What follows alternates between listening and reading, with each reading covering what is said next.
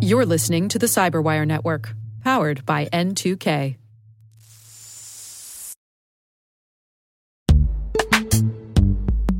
And now a word from our sponsor, Netskope. Netskope is a worldwide leader in SASE and Zero Trust. Its unified platform, Netskope One, provides optimized access and Zero Trust security for people, devices, and data anywhere they go, helping customers reduce risk, accelerate performance, and get unrivaled visibility into any cloud, web, and private application activity.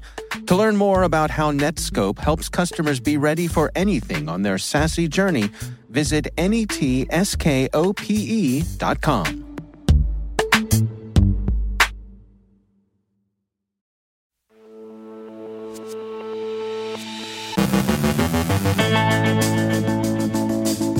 Colombia continues its recovery from last week's cyber attacks.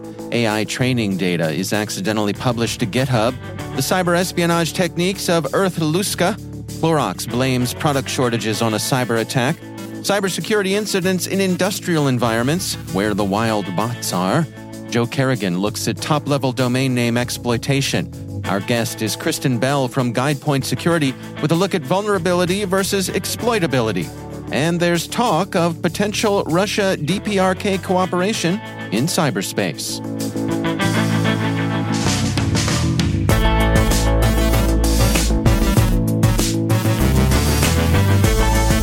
I'm Dave Bittner with your CyberWire Intel briefing for Tuesday, September 19th, 2023.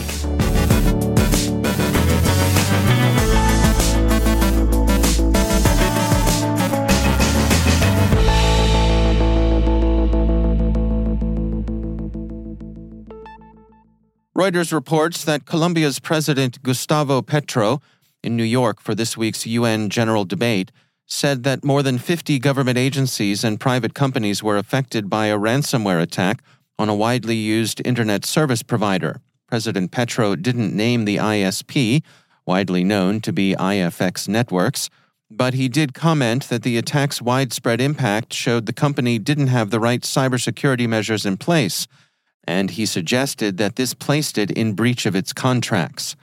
AFP reports that Colombia was considering civil lawsuits and possibly criminal prosecution of IFX networks over what Information and Telecommunications Minister Mauricio Lizcano characterized as failures in security protocols. Researchers at Wiz yesterday reported having found that Microsoft's AI research team accidentally exposed 38 terabytes of private data, including secrets, private keys, passwords, and over 30,000 internal Microsoft Teams messages.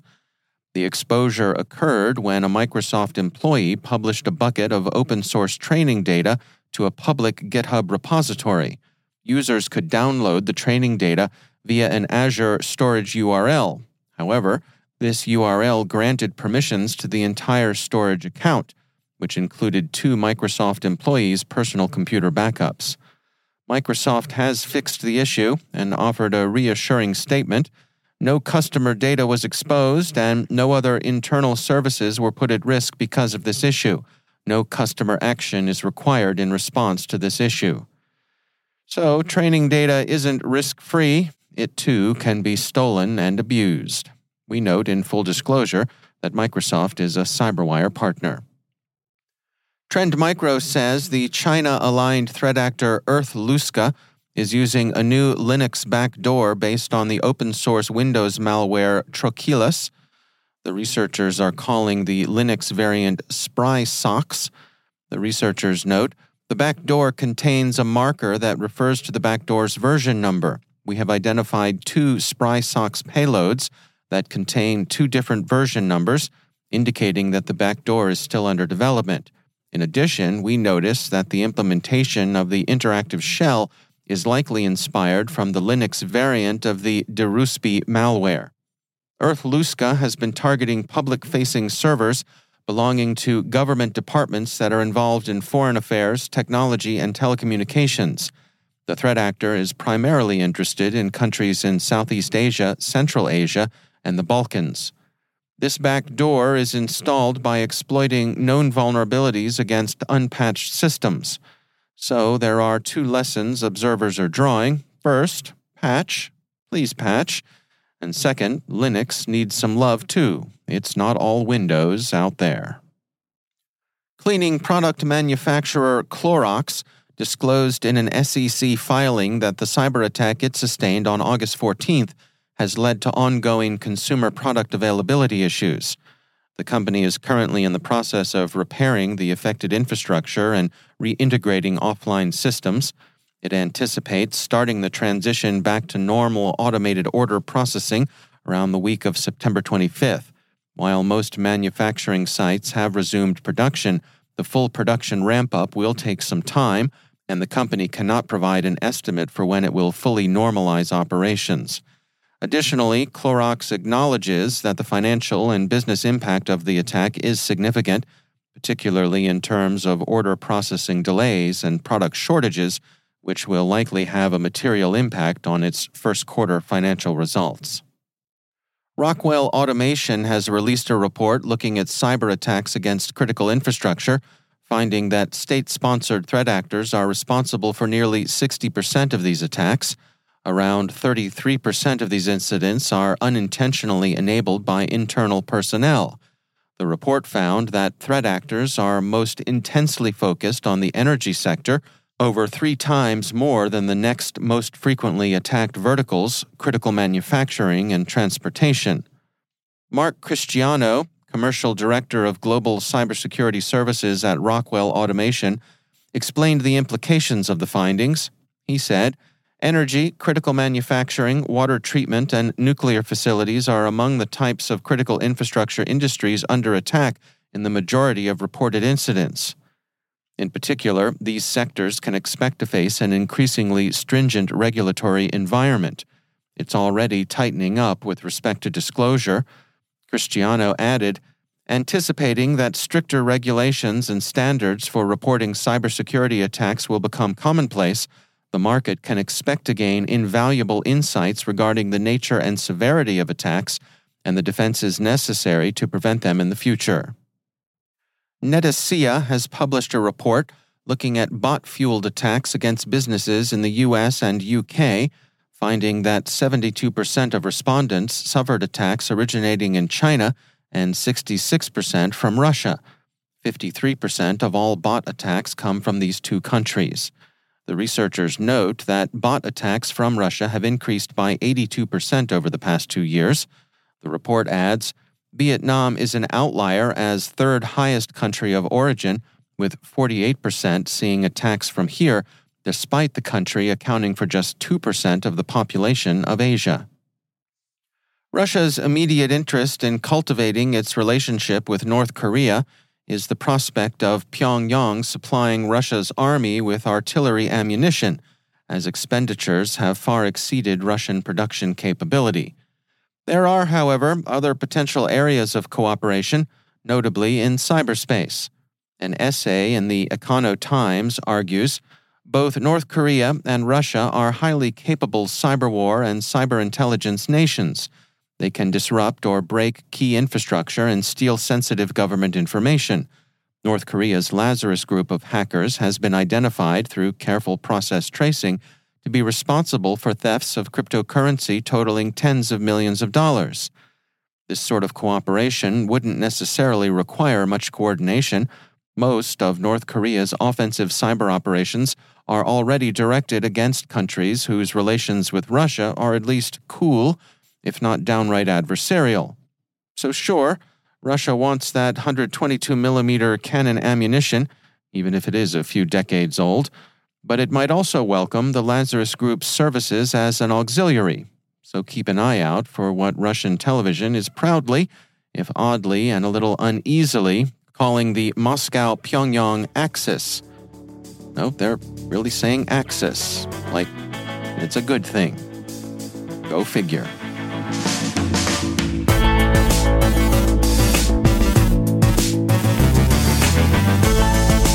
Coming up after the break, Joe Carrigan looks at top-level domain name exploitation. Our guest is Kristen Bell from GuidePoint Security with a look at vulnerability versus exploitability. Stay with us.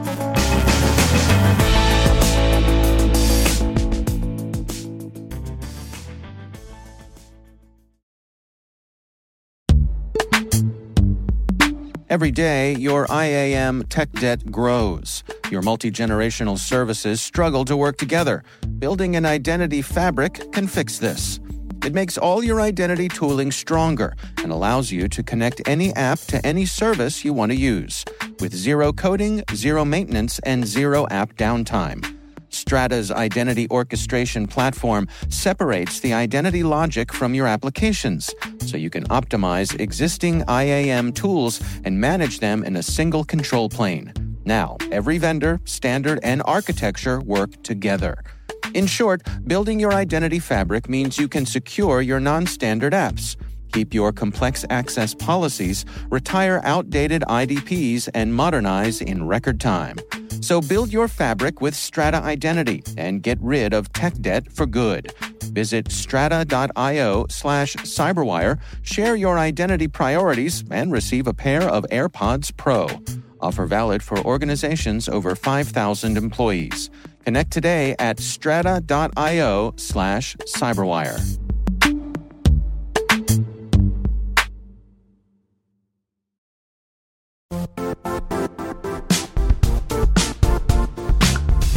The IT world used to be simpler. You only had to secure and manage environments that you controlled. Then came new technologies and new ways to work. Now, employees, apps, and networks are everywhere.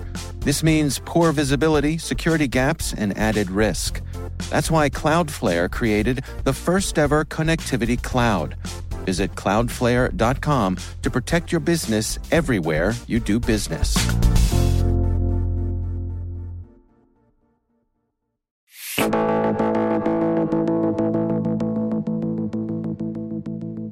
Let's take a moment and think about vulnerability versus exploitability. They are not the same things, and the nuance between them should inform an organization's approach to risk assessment. Kristen Bell is Director of Application Security at GuidePoint Security, and she shares her expertise on the difference between the two.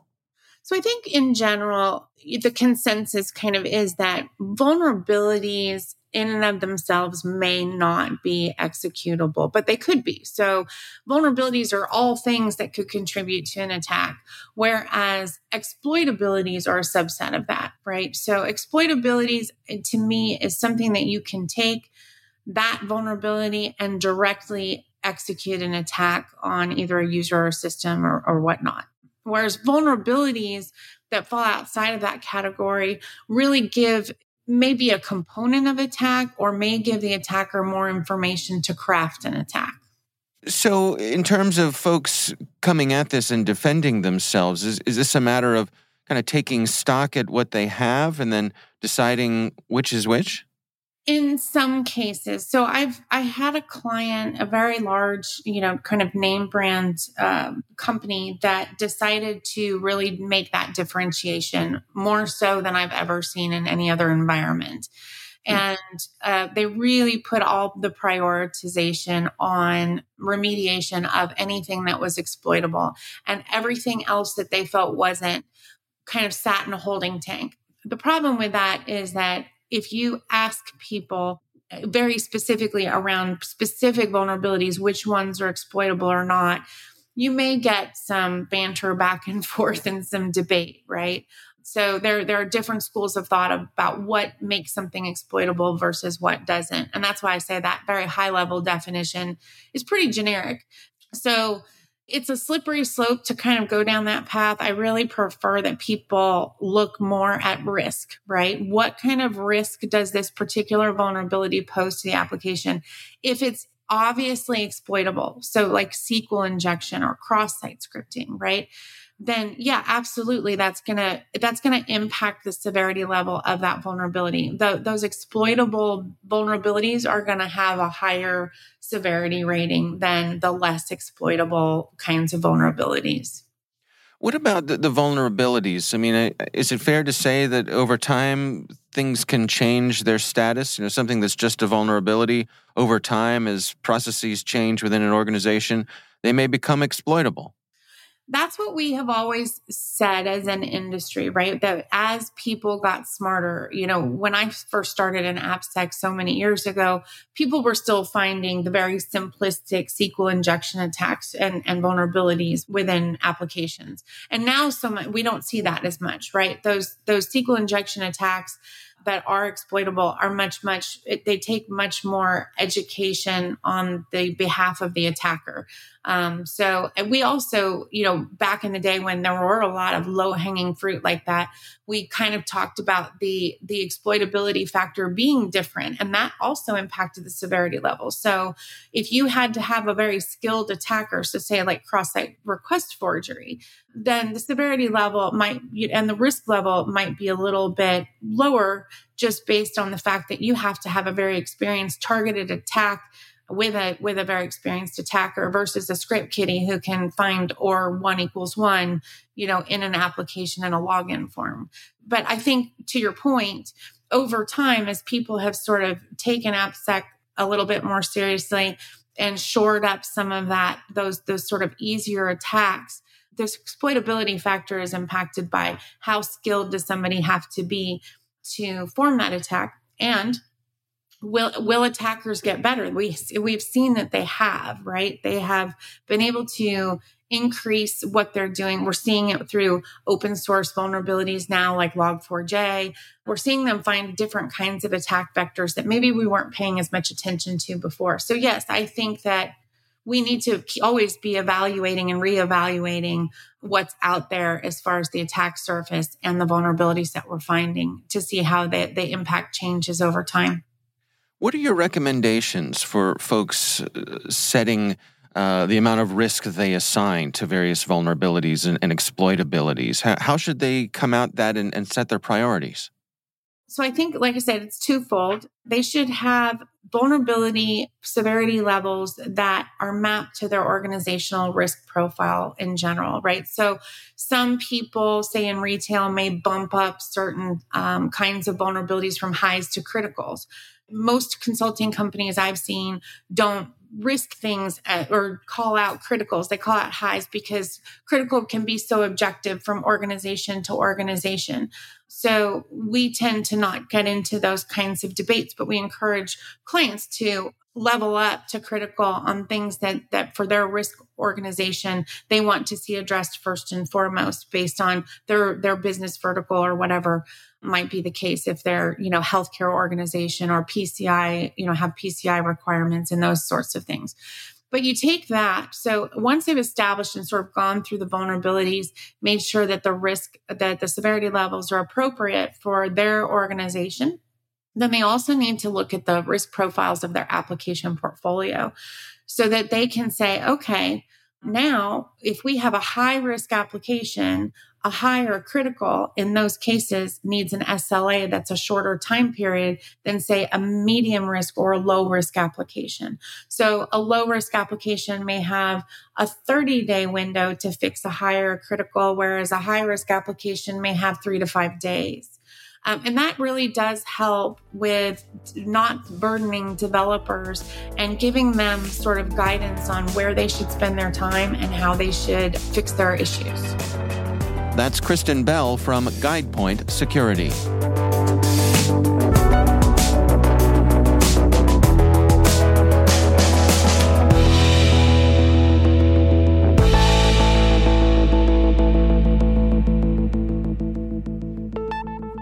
And joining me once again is Joe Carrigan. He is from the Johns Hopkins University Information Security Institute and also my co-host over on the Hacking Humans podcast. Hey, Joe. Hi, Dave. So when I think of domain names for the top-level domains for organizations in the United States, right, I generally think of .com as being the default. That's right. And I think I'm right in thinking that overall. I think so, too. Yeah. So there's an interesting article that came by from Brian Krebs over at Krebs on Security about the .us top-level domain being used in a lot of phishing scams. So what's going on here, Joe? Every country, or most countries, I don't know of a country that doesn't have this, but they all get a 2-letter top-level domain, a country code TLD, CCTLD. Yeah. Is what that's called. And then it's up to the country how they want to manage it. So, for example, TV, I can't remember what actual country it is. I know it's a small series of islands in the Pacific. Yeah. But what they've decided to do is they're just going to sell all their domains. Right. So you can buy a .tv domain for like $45. Yeah. And they get a portion of that, and I imagine that goes right to the government as a stream of revenue. Sure. There are also .uk, where the UK has decided, no, we're not going to use .com. We're going to use .co.uk. So every website in the UK has to be registered under one of our domains. Yeah. Well, the US has something similar. We have the .us domain. That's our, here in America, that's our CCTLD. Right. And there is something called the US Nexus requirement, which is a requirement that theoretically limits registrations to parties with some kind of stake in the United States. Okay. Now, I looked at these regulations, Dave.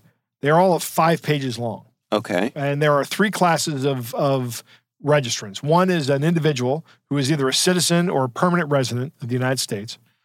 Another is a company that's in the United States. And the third is a foreign company that has a legitimate business within the United States. Okay. Well, it would seem that these requirements are not being properly enforced because, according to this article, between May 1st of 2022 and April 30th of this year, the Inter Isle Consulting Group found 30,000 phishing domains registered with .us. 30,000. Okay. That means somebody is not applying these Nexus requirements. Now, the Krebs article points out that this is managed by GoDaddy, but if you go to about.us and you do a domain name search and you want to buy a domain, there's a bunch of different services under there that you can buy a domain through. Sure. It's not just GoDaddy. GoDaddy's the first one. I don't know if GoDaddy has some principle, first among equals kind of thing, going on there, or if they're in charge of things or whatever. Right. But it's clear that somebody is not enforcing these Nexus requirements. Is it a kind of a self-attestation kind of thing? Yeah, if you're a citizen, that's essentially what it is. You just have to say that you're a citizen or a permanent resident. Okay. There's nothing in there that describes, in the requirements, that describes what that attestation must look like. Mm-hmm. I could probably scroll on a piece of paper, take a picture of it, and email it in. Right. I'm reminded of Benchwarmers where the guy says, "Can I see your birth certificate?" And he shows him a picture that says, "I'm 12." Right. Right. But it's that kind of thing. It's pretty easy to get one of these domains, and people are abusing it. Yeah. And the .us gives people a false sense of security. Right. There is a guy by the name of Dean Marks, who is the Emeritus Executive Director of the Coalition for Online Accountability. Their organization has been critical, and they note that a lot of other people in the EU don't have this problem. People like Hungary, New Zealand, and Finland. Proof of identity or evidence of incorporation is required. So you probably have to give them some kind of photo ID to register one of these names. Right. Even doing something as simple as that would probably cut down on the number of bad actors registering .us domains. Yeah. Interesting. Because now you have to do an extra step. Now you have to, come up with some fake documents. Probably easy to find, but it's more work. Right. And these guys they're like me. They're all lazy. Right. So they're going to do the least amount of work possible. They're just going to go out and try to get some kind of lookalike domain or something else. Yeah. Real quick before I let you go, yes. We've seen some hurricanes making landfall here in the U.S., and Correct. with that always comes scammers not that far behind. That's right. I've said this before, I think on Hacking Humans, but I envision the scammers sitting in their little scam offices, running their scam businesses, and on the wall there's the big calendar of scams. Right. And right now we're in hurricane season, so that's one of the things that they're going to be sending out emails about. CISA has a warning about hurricane-related scams on their webpage, and they recommend you check out the Federal Trade Commission's Stay Alert to Disaster-Related Scams page, and before giving to a charity, which I think tells you how to go through and vet a charity. Right. Which is always a good idea, regardless of why you're giving money. Yeah, good thing to share with your loved ones, right? Yep. All right. Well, Joe Kerrigan, thanks so much for joining us. It's my pleasure, Dave.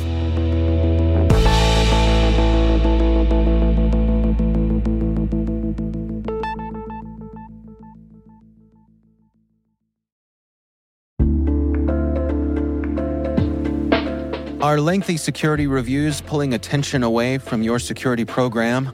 With the largest network of trust centers, Vanta can help you streamline security reviews to win customer trust, save time, and close deals fast. Proactively demonstrate security by showcasing key resources like your SOC 2 or ISO 27001 and provide real-time evidence for passing controls. And when a security questionnaire is required, Vanta takes the first pass for you. Visit vanta.com/cyber to take a self-serve tour. That's vanta.com/cyber.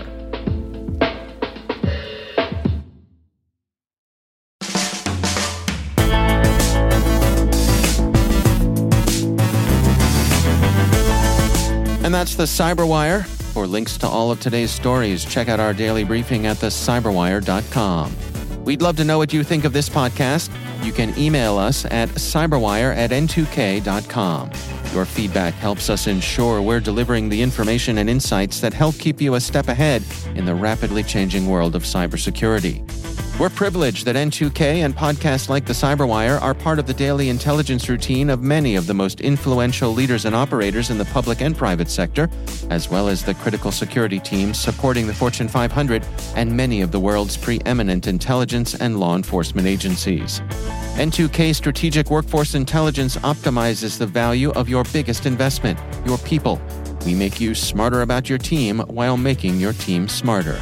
Learn more at n2k.com. This episode was produced by Liz Irvin and senior producer Jennifer Iben. Our mixer is Trey Hester, with original music by Elliot Peltzman. The show was written by our editorial staff. Our executive editor is Peter Kilpie, and I'm Dave Bittner. Thanks for listening. We'll see you back here tomorrow.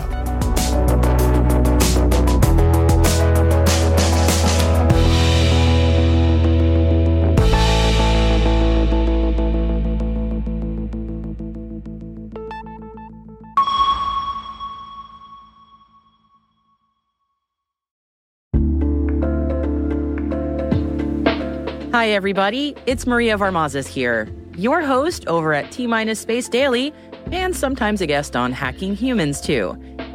We here at N2K Cyberwire work hard to bring you concise, intelligence-driven news and commentary, and we'd like to know how we're doing. Please take a few minutes to complete our audience survey and share your feedback to help us continue to grow and meet your needs.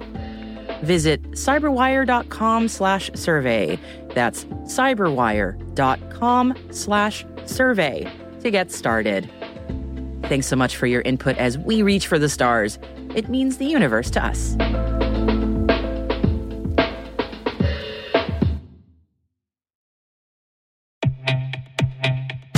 And now a word from our sponsor, SpyCloud, the leader in operationalizing cybercrime analytics. Traditional threat intelligence is a thing of the past. Cyber criminals are stealing vast amounts of credentials, session cookies, and financial data every day, and it's hard to keep up. SpyCloud is the trusted partner businesses turn to fully understand their darknet exposure risk and neutralize threats before it's too late. SpyCloud alerts your organization as soon as an employee or customer's data appears on the dark net, so you can act faster than bad actors to prevent cyber attacks like ransomware, session hijacking, account takeover, and online fraud. With insights from the industry's largest repository of recaptured data, protect the digital identities and systems most important to your business. Get your free corporate darknet exposure report at spycloud.com/cyberwire and see what information criminals have in their hands today. That's spycloud.com/cyberwire.